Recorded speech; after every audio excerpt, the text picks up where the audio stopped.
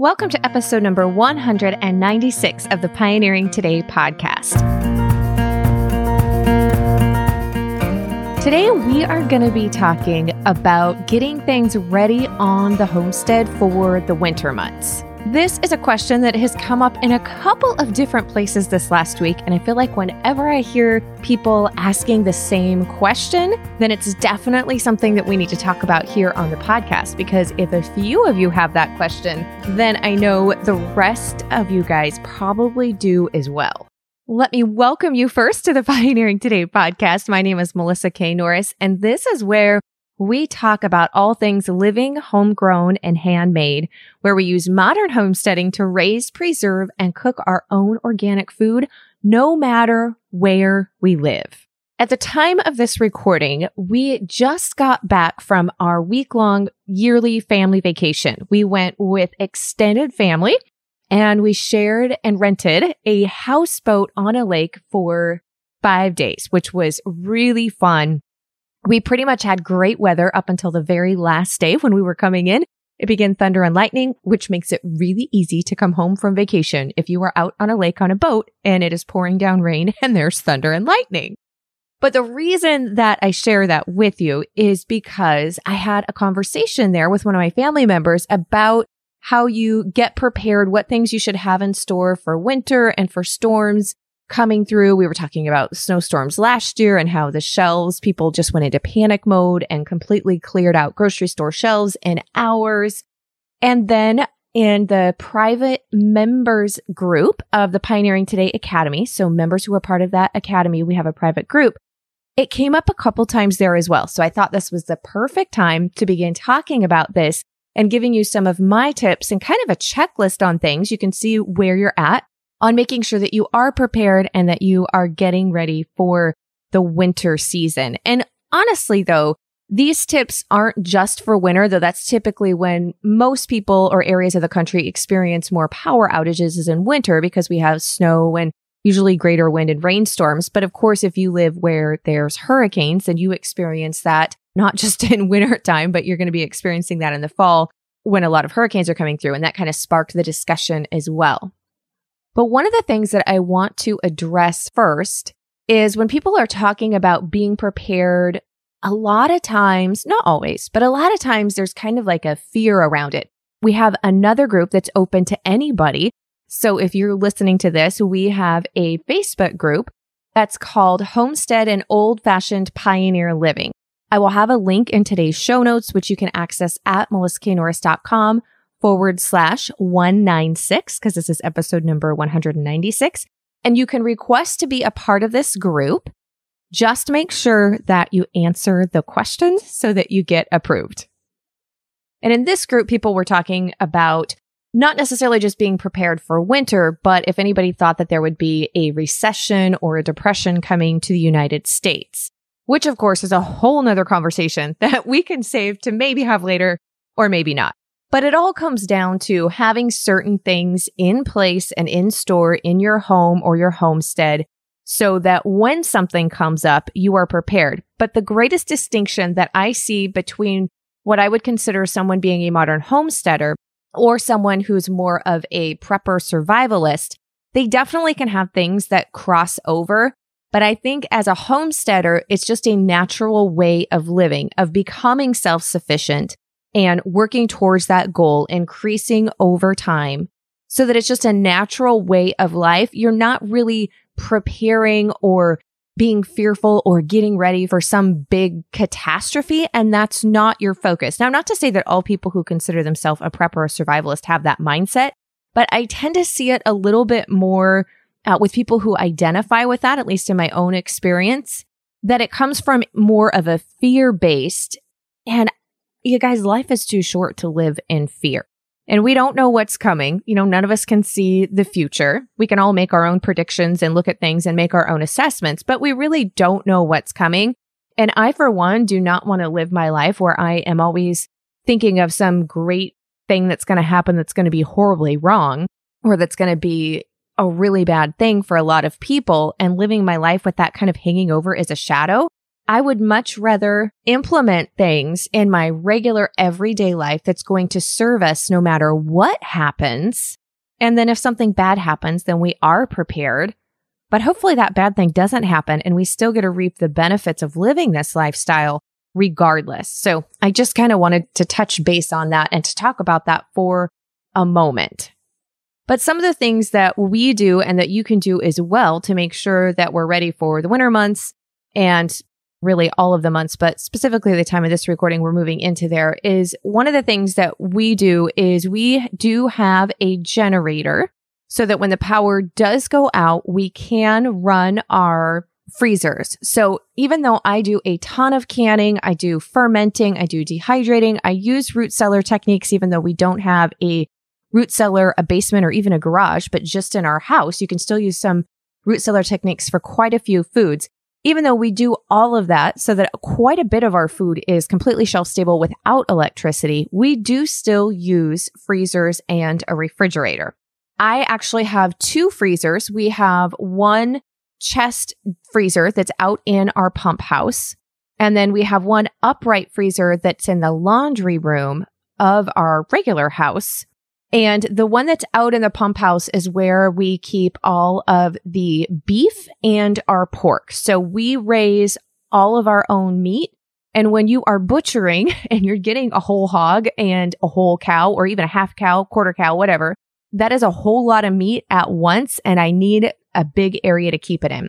We also keep our fish. We have salmon, and then we also go crabbing and we have a little 17-foot 20-plus-year-old ski boat that we go out into the bay and we catch enough crab to take us through a whole year. And you can technically can crab. You can can all those meats that I'm referencing. And we do can up quite a bit of the salmon. We smoke it and then we can that. And you can crab, but we usually just prefer to freeze that and then use that later. But that's what's held in the big chest deep freezer, which I feel that you can get more in a chest freezer. My husband cut up some different plywood and made some different dividers in there so that we can keep everything really well organized and practice good rotation. But I personally feel you can get a lot more meat in a chest freezer than you can an upright freezer.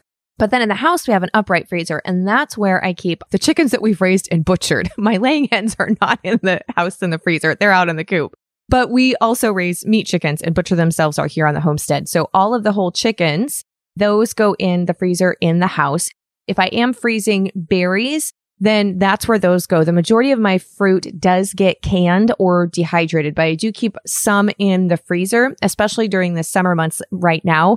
I will put the berries and the fruit in there that I can't get to right now. And then during the fall and winter months, I can can those up. So that's where I typically put any overflow of produce that I'm not canning. That goes into the house freezer that's inside, along with the chicken. And then if we pick up anything from the store that needs to be frozen, I don't usually grow a bunch of shell peas. So occasionally I'll buy some frozen peas that will go in there, things like that. And then that's also where I keep when I do up bread. So I'll bake up a whole bunch of bread. I do the same thing with my biscuit dough and I will freeze that. So then when I need it in a hurry, I've got it. So I kind of use that house freezer, that upright one, in a little bit different method than I do our outside one. But regardless, that means I have two freezers that I need to use with a generator if the power is out for more than 24 hours. And here where we live, I'm up in the foothills of Western Washington in the Pacific Northwest, and we're really small. We're extremely rural. And so when the power goes out, once it goes out, we are really lucky. Usually it's like 12 hours before it'll come back on. And that's only if something happened where it just went out and the rest of the county and neighboring towns still have power. Usually it's 24 hours. And then if there's any type of storm, like there's windstorms or snowstorms or even big rainstorms like that, then we're last resort and we're looking at like 2 to 3 days over Christmas. And this past year, it was 5 days we didn't have power in a row. The longest we've went was almost 2 weeks. We were just shy of 2 weeks without power. And that was when there was a big mudslide that came through and it was too unstable for them to be able to go in and work on it. So we didn't have power and we actually couldn't use the main highway either. So we learned that you definitely need to have a generator if you don't want to lose everything that is in those deep freezers. So if it's just out for 12 or 24 hours, as long as you do not open the door to those deep freezers, they will usually hold the food for that long without it being completely thawed out and ruined. But if it's going longer than 12 hours without power, we will power up our generator and we rotate plugging them in just to make sure that they stay completely frozen. Now, when it's wintertime and it's really cold out, that big chest freezer that I said is outside in our pump house, which that's not heated, then I don't have to worry about it because if there's snow on the ground, then it's not going to freeze out. It's going to be totally fine out there. But the one in the house, we will rotate that with the fridge with our generator. And I'm very excited to say that we finally got a generator that is going to be big enough to power our pump, which means I will finally have running water when we don't have power. And if you cannot tell, I'm super excited about it. Oh my goodness, you guys. I'll still keep an emergency backup supply of water just because you obviously need fuel to run your generator. And this was the point that I was getting to before I ended up telling you this whole long story about all of our freezers and what we store in them and our power outages. But you definitely want to have fuel to run your generator. Now, obviously, you can get ready for winter. You don't have to have a generator. But if you're in an area that experiences power outages on a frequent basis, having that generator is really, really nice. In order for us, we mainly use it for the fridge and freezer so that we don't use that food. We don't usually use it for lights. Sometimes we will use it. I'll be totally honest. We will use it so that we can get coffee really fast. We do have a wood stove. So as long as it's cold enough, then I can have heat going in the house, obviously from the wood stove, and I'll use that to cook and to boil water and stuff. But sometimes in the summertime, we will still lose power. And obviously I'm not building in the middle of summer fire in my house and my wood stove in order to heat up water. And depending upon if we're on burn ban or not, if I can actually build a fire outside. Now, we've got some different ways that I can heat water. We've got a sun oven, provided the sun is out. We can use charcoal. We've got some different things like that we can use, but having that generator does come in handy as a backup thing. So obviously having some fuel on hand so that you can run it is a big deal. And we touched on this, but I said making sure that you have water is really big deal. So some people, if you're on city hookup or depending on what your water is like, your water will run without power. So that's awesome. If it doesn't, having backup water is really important. So you can can water. If you're a canner, you can can water and have that sitting on the shelf in jars. Obviously, you can buy backup bottled water.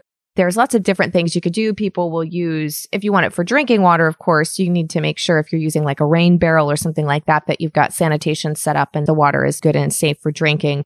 I will keep on hand just some of those extra gallons of water just in the bottom of the pantry, just on the floor to have on hand. Now, of course, we need to be talking heat as we look into the winter months. And I will link, I have got a past episode that we talk about ways to keep warm without electricity. So I will make sure and link to some of these different resources rather than trying to repeat and go through them all here in the show notes, which again is at melissaknorris.com/196.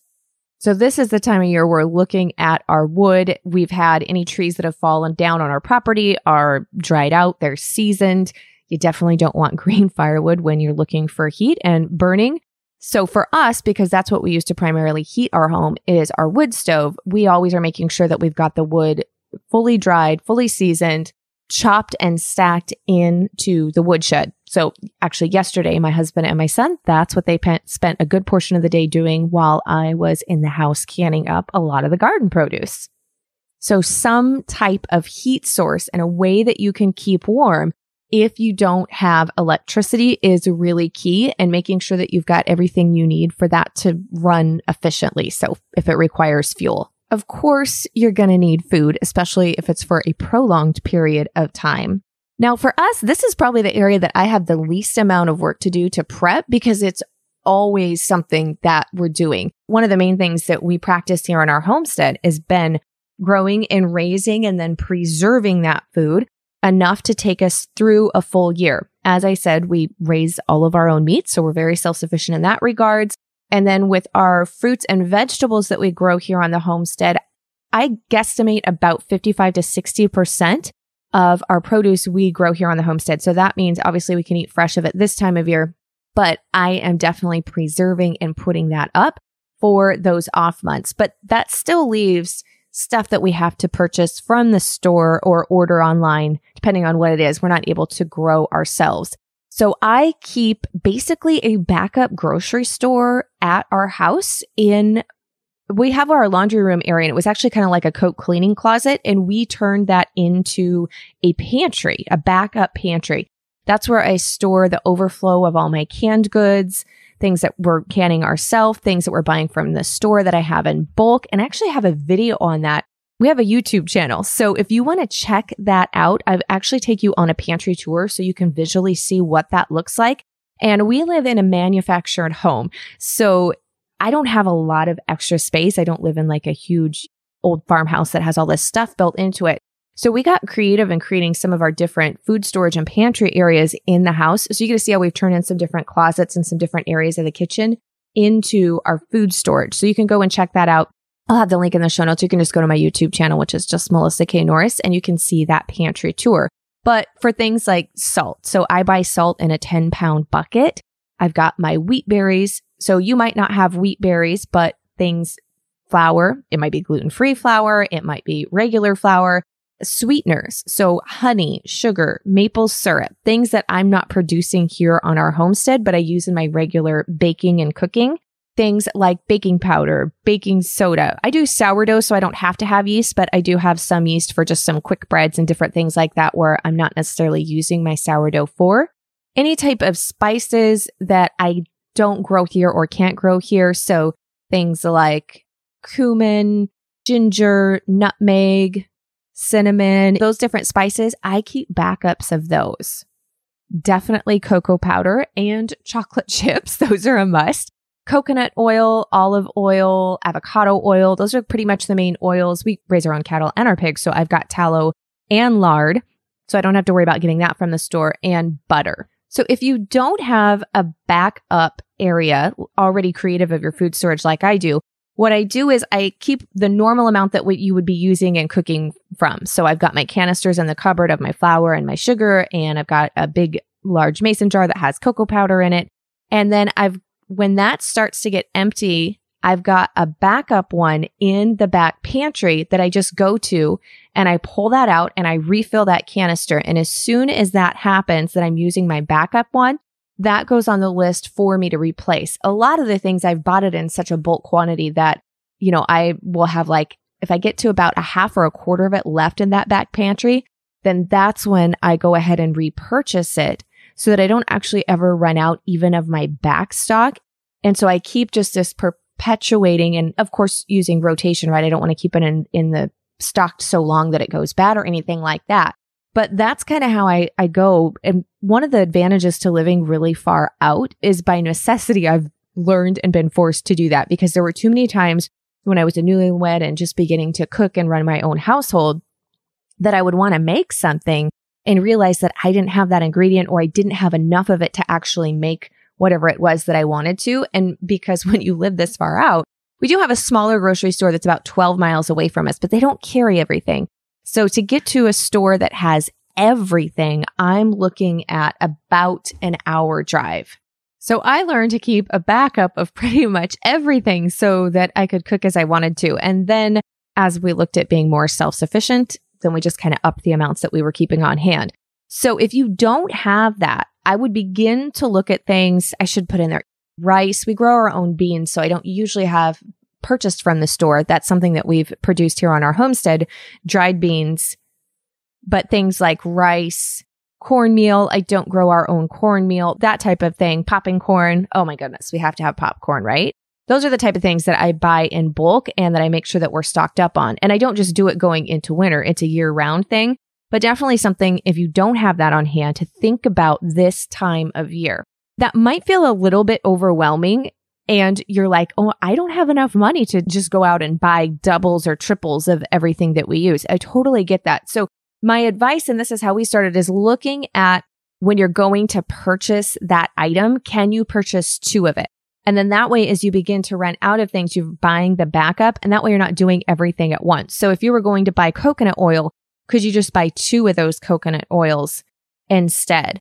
So that's one way to go about it. Another way that you can do it is to obviously prioritize and look at the thing that you use the most of in your everyday cooking, and then start to build a backup of that item specifically. And after you get one of that So maybe it's flour. I talk about the staples because we can use flour to make so many different things, right? And that's usually the case for most people. So you're using it to do your bread as a thickener, pie crust, cookies, biscuits, tortillas, all the things.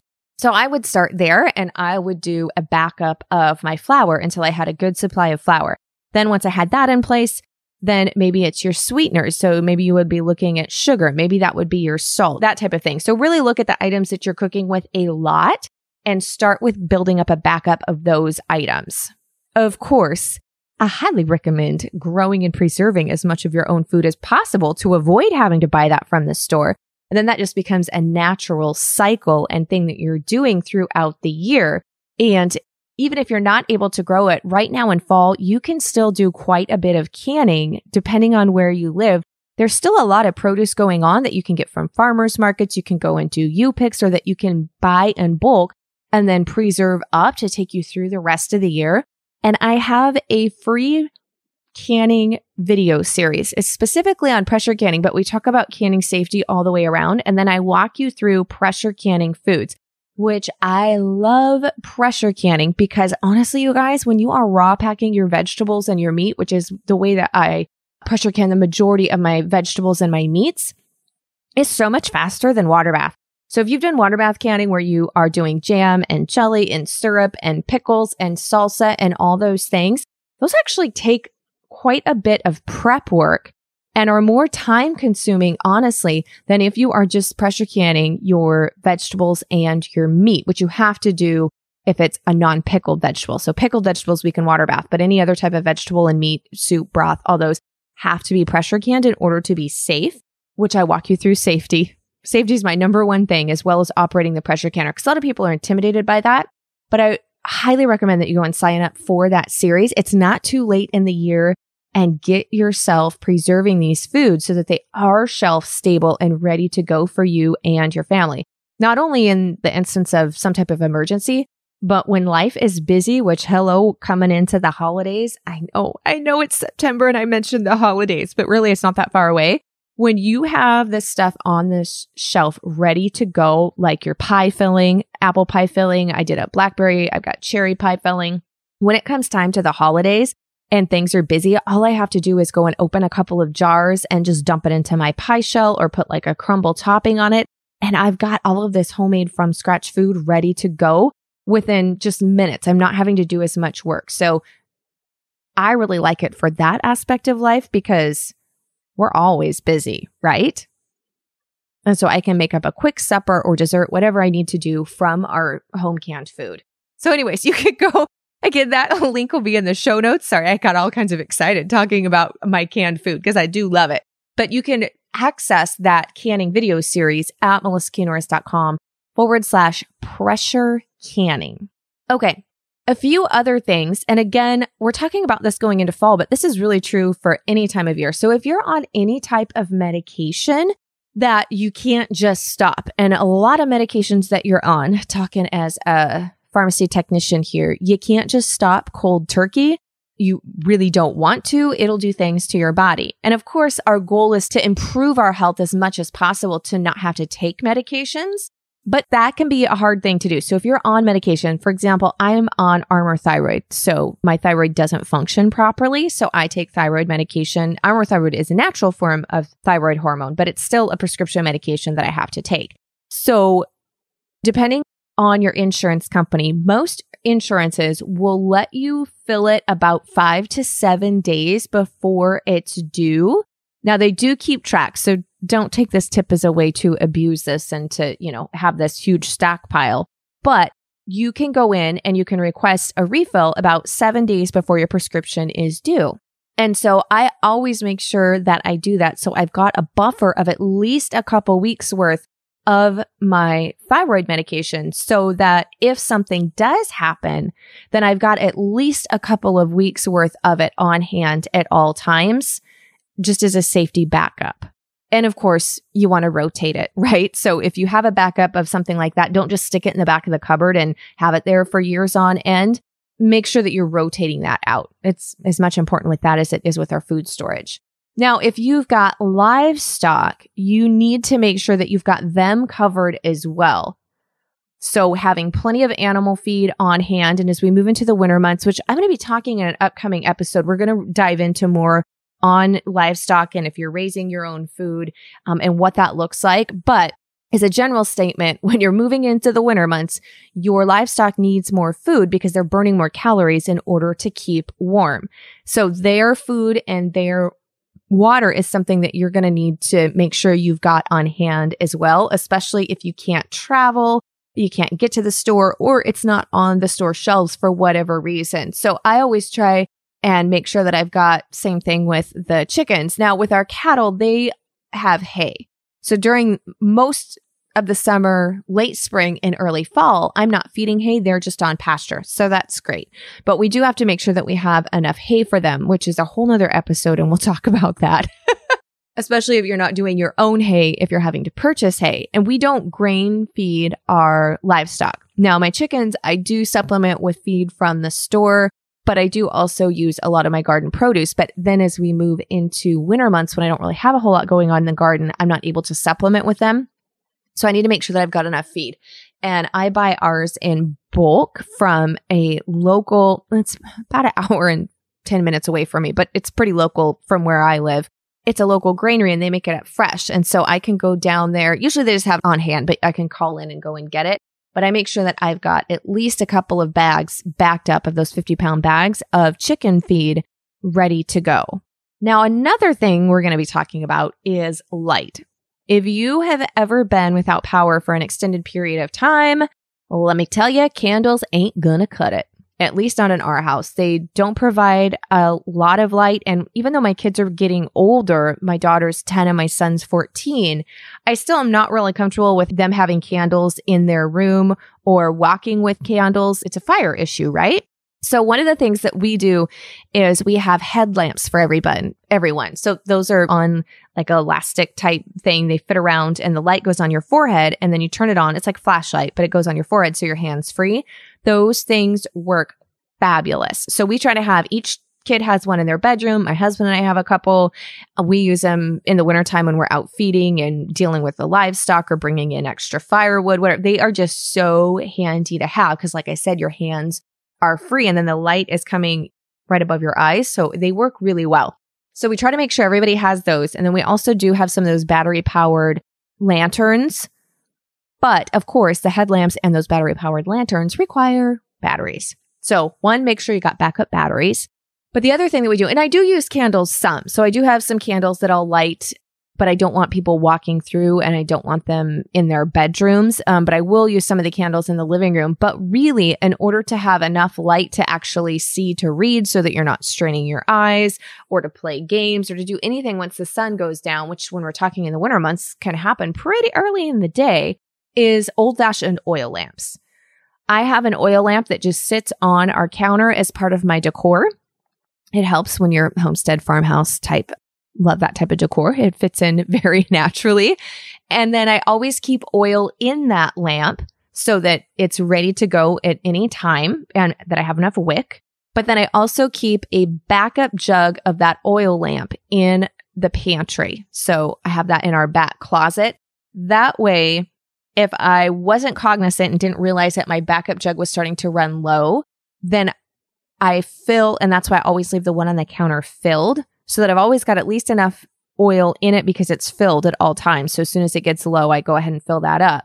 Then at least I've got one full lamp all the way full of the oil. So if I go to the back and realize, oh man, I don't really have a whole lot of this left, I've got that oil lamp in the front that's still full and time for me to get some more. At least that's in theory. And so anytime, like I said, that back stock, same thing with the oil lamp as I do with our food.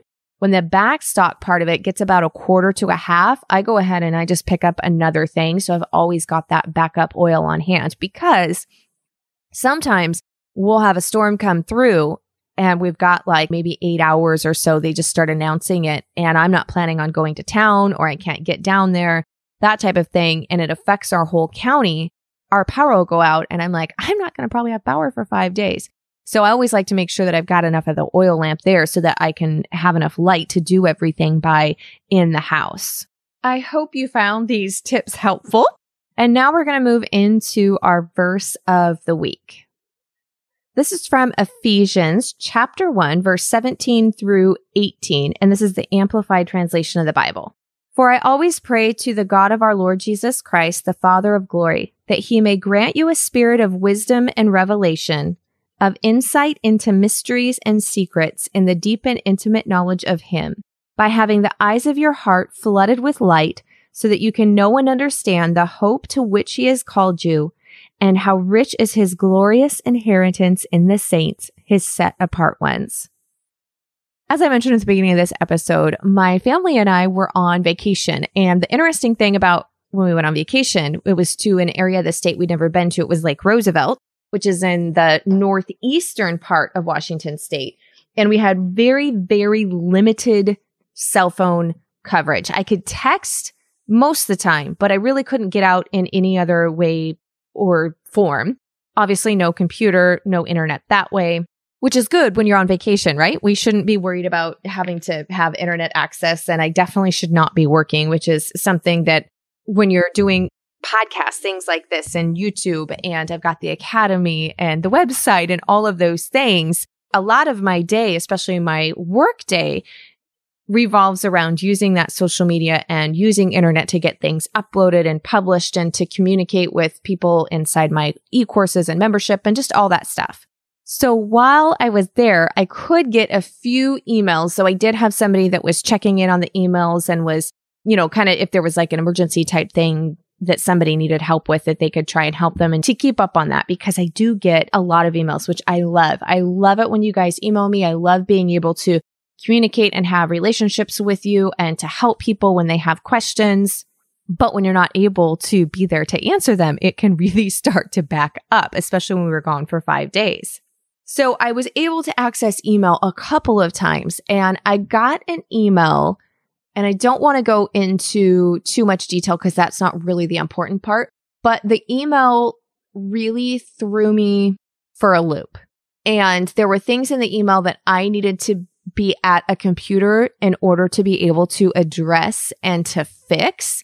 And I tried to access it from my phone, and there simply was not enough cell service there. I couldn't access the things that I needed to access to get to change.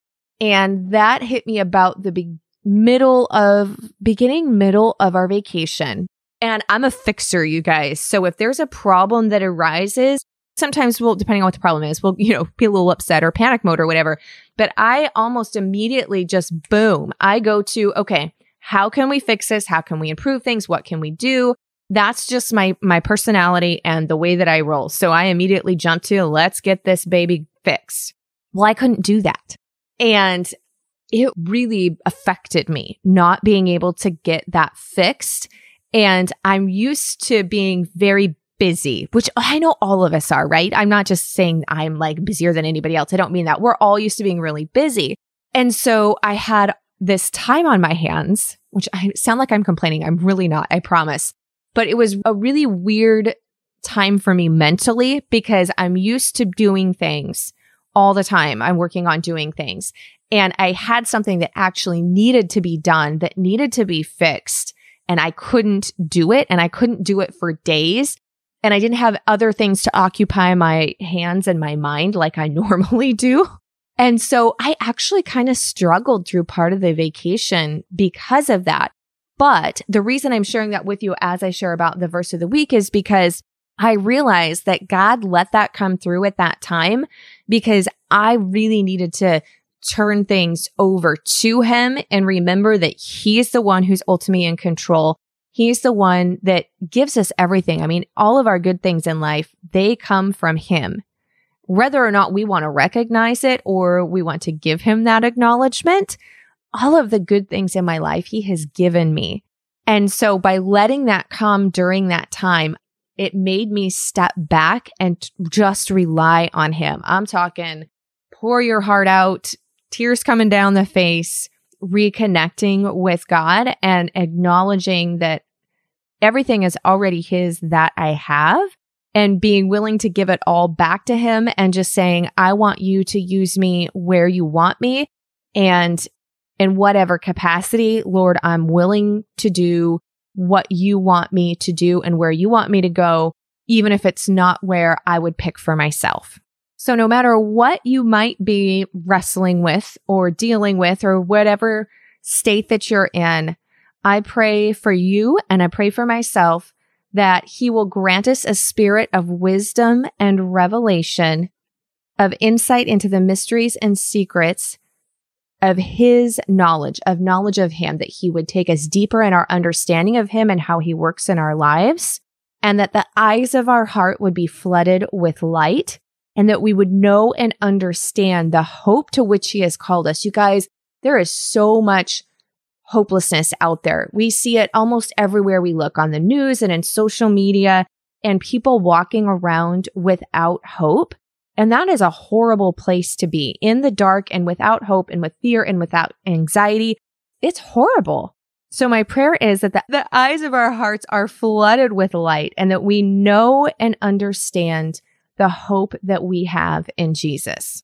Thank you so much for joining me with today's episode. This one was a little bit longer, but I really just felt the need to share with you what was on my heart and what I had went through, in the hopes that it encourages you and brings you closer to the Lord.